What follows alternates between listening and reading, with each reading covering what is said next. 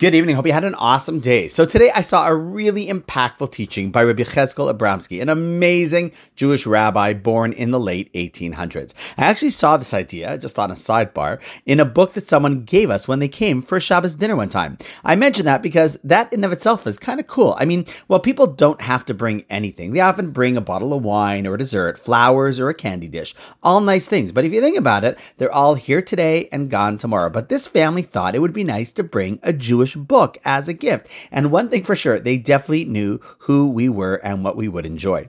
Anyhow, in this book, Rabbi Cheskel said that one should, and I quote, view each day of their lives as a page in their autobiography. Now, it seems like, wow, what a cool idea. But do you know what's really crazy about it? Is that it's actually 100% the truth.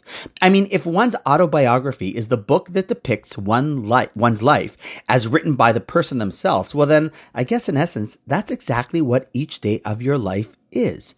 It got me thinking, people, including myself, have many different types of books that we write in. Some to keep schedules, other to write notes, one that might be a diary, or as I've mentioned before, a gratitude book. But imagine if you had a book that you wrote down what you did, said, thought, and felt that day. And then the day after, and in reality, although you don't write it down, that is exactly what your life is.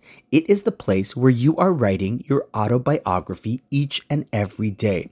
And what Rabbi Cheskel is trying to teach us is that while you don't actually have to write that book, imagine how you would live each day if you thought and reminded yourself each morning, okay, today, everything I do is writing the story for my autobiography. And then ask yourself the question, what would I want today's page to read?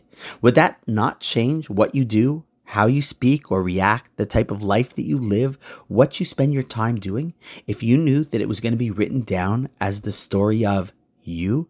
And in fact, that's exactly what is happening each and every day. So try it. Keep that in mind. And with that perspective, you are sure to write a masterpiece because you would live a masterpiece. And on that note, wishing you an awesome night. And I look forward to seeing you tomorrow.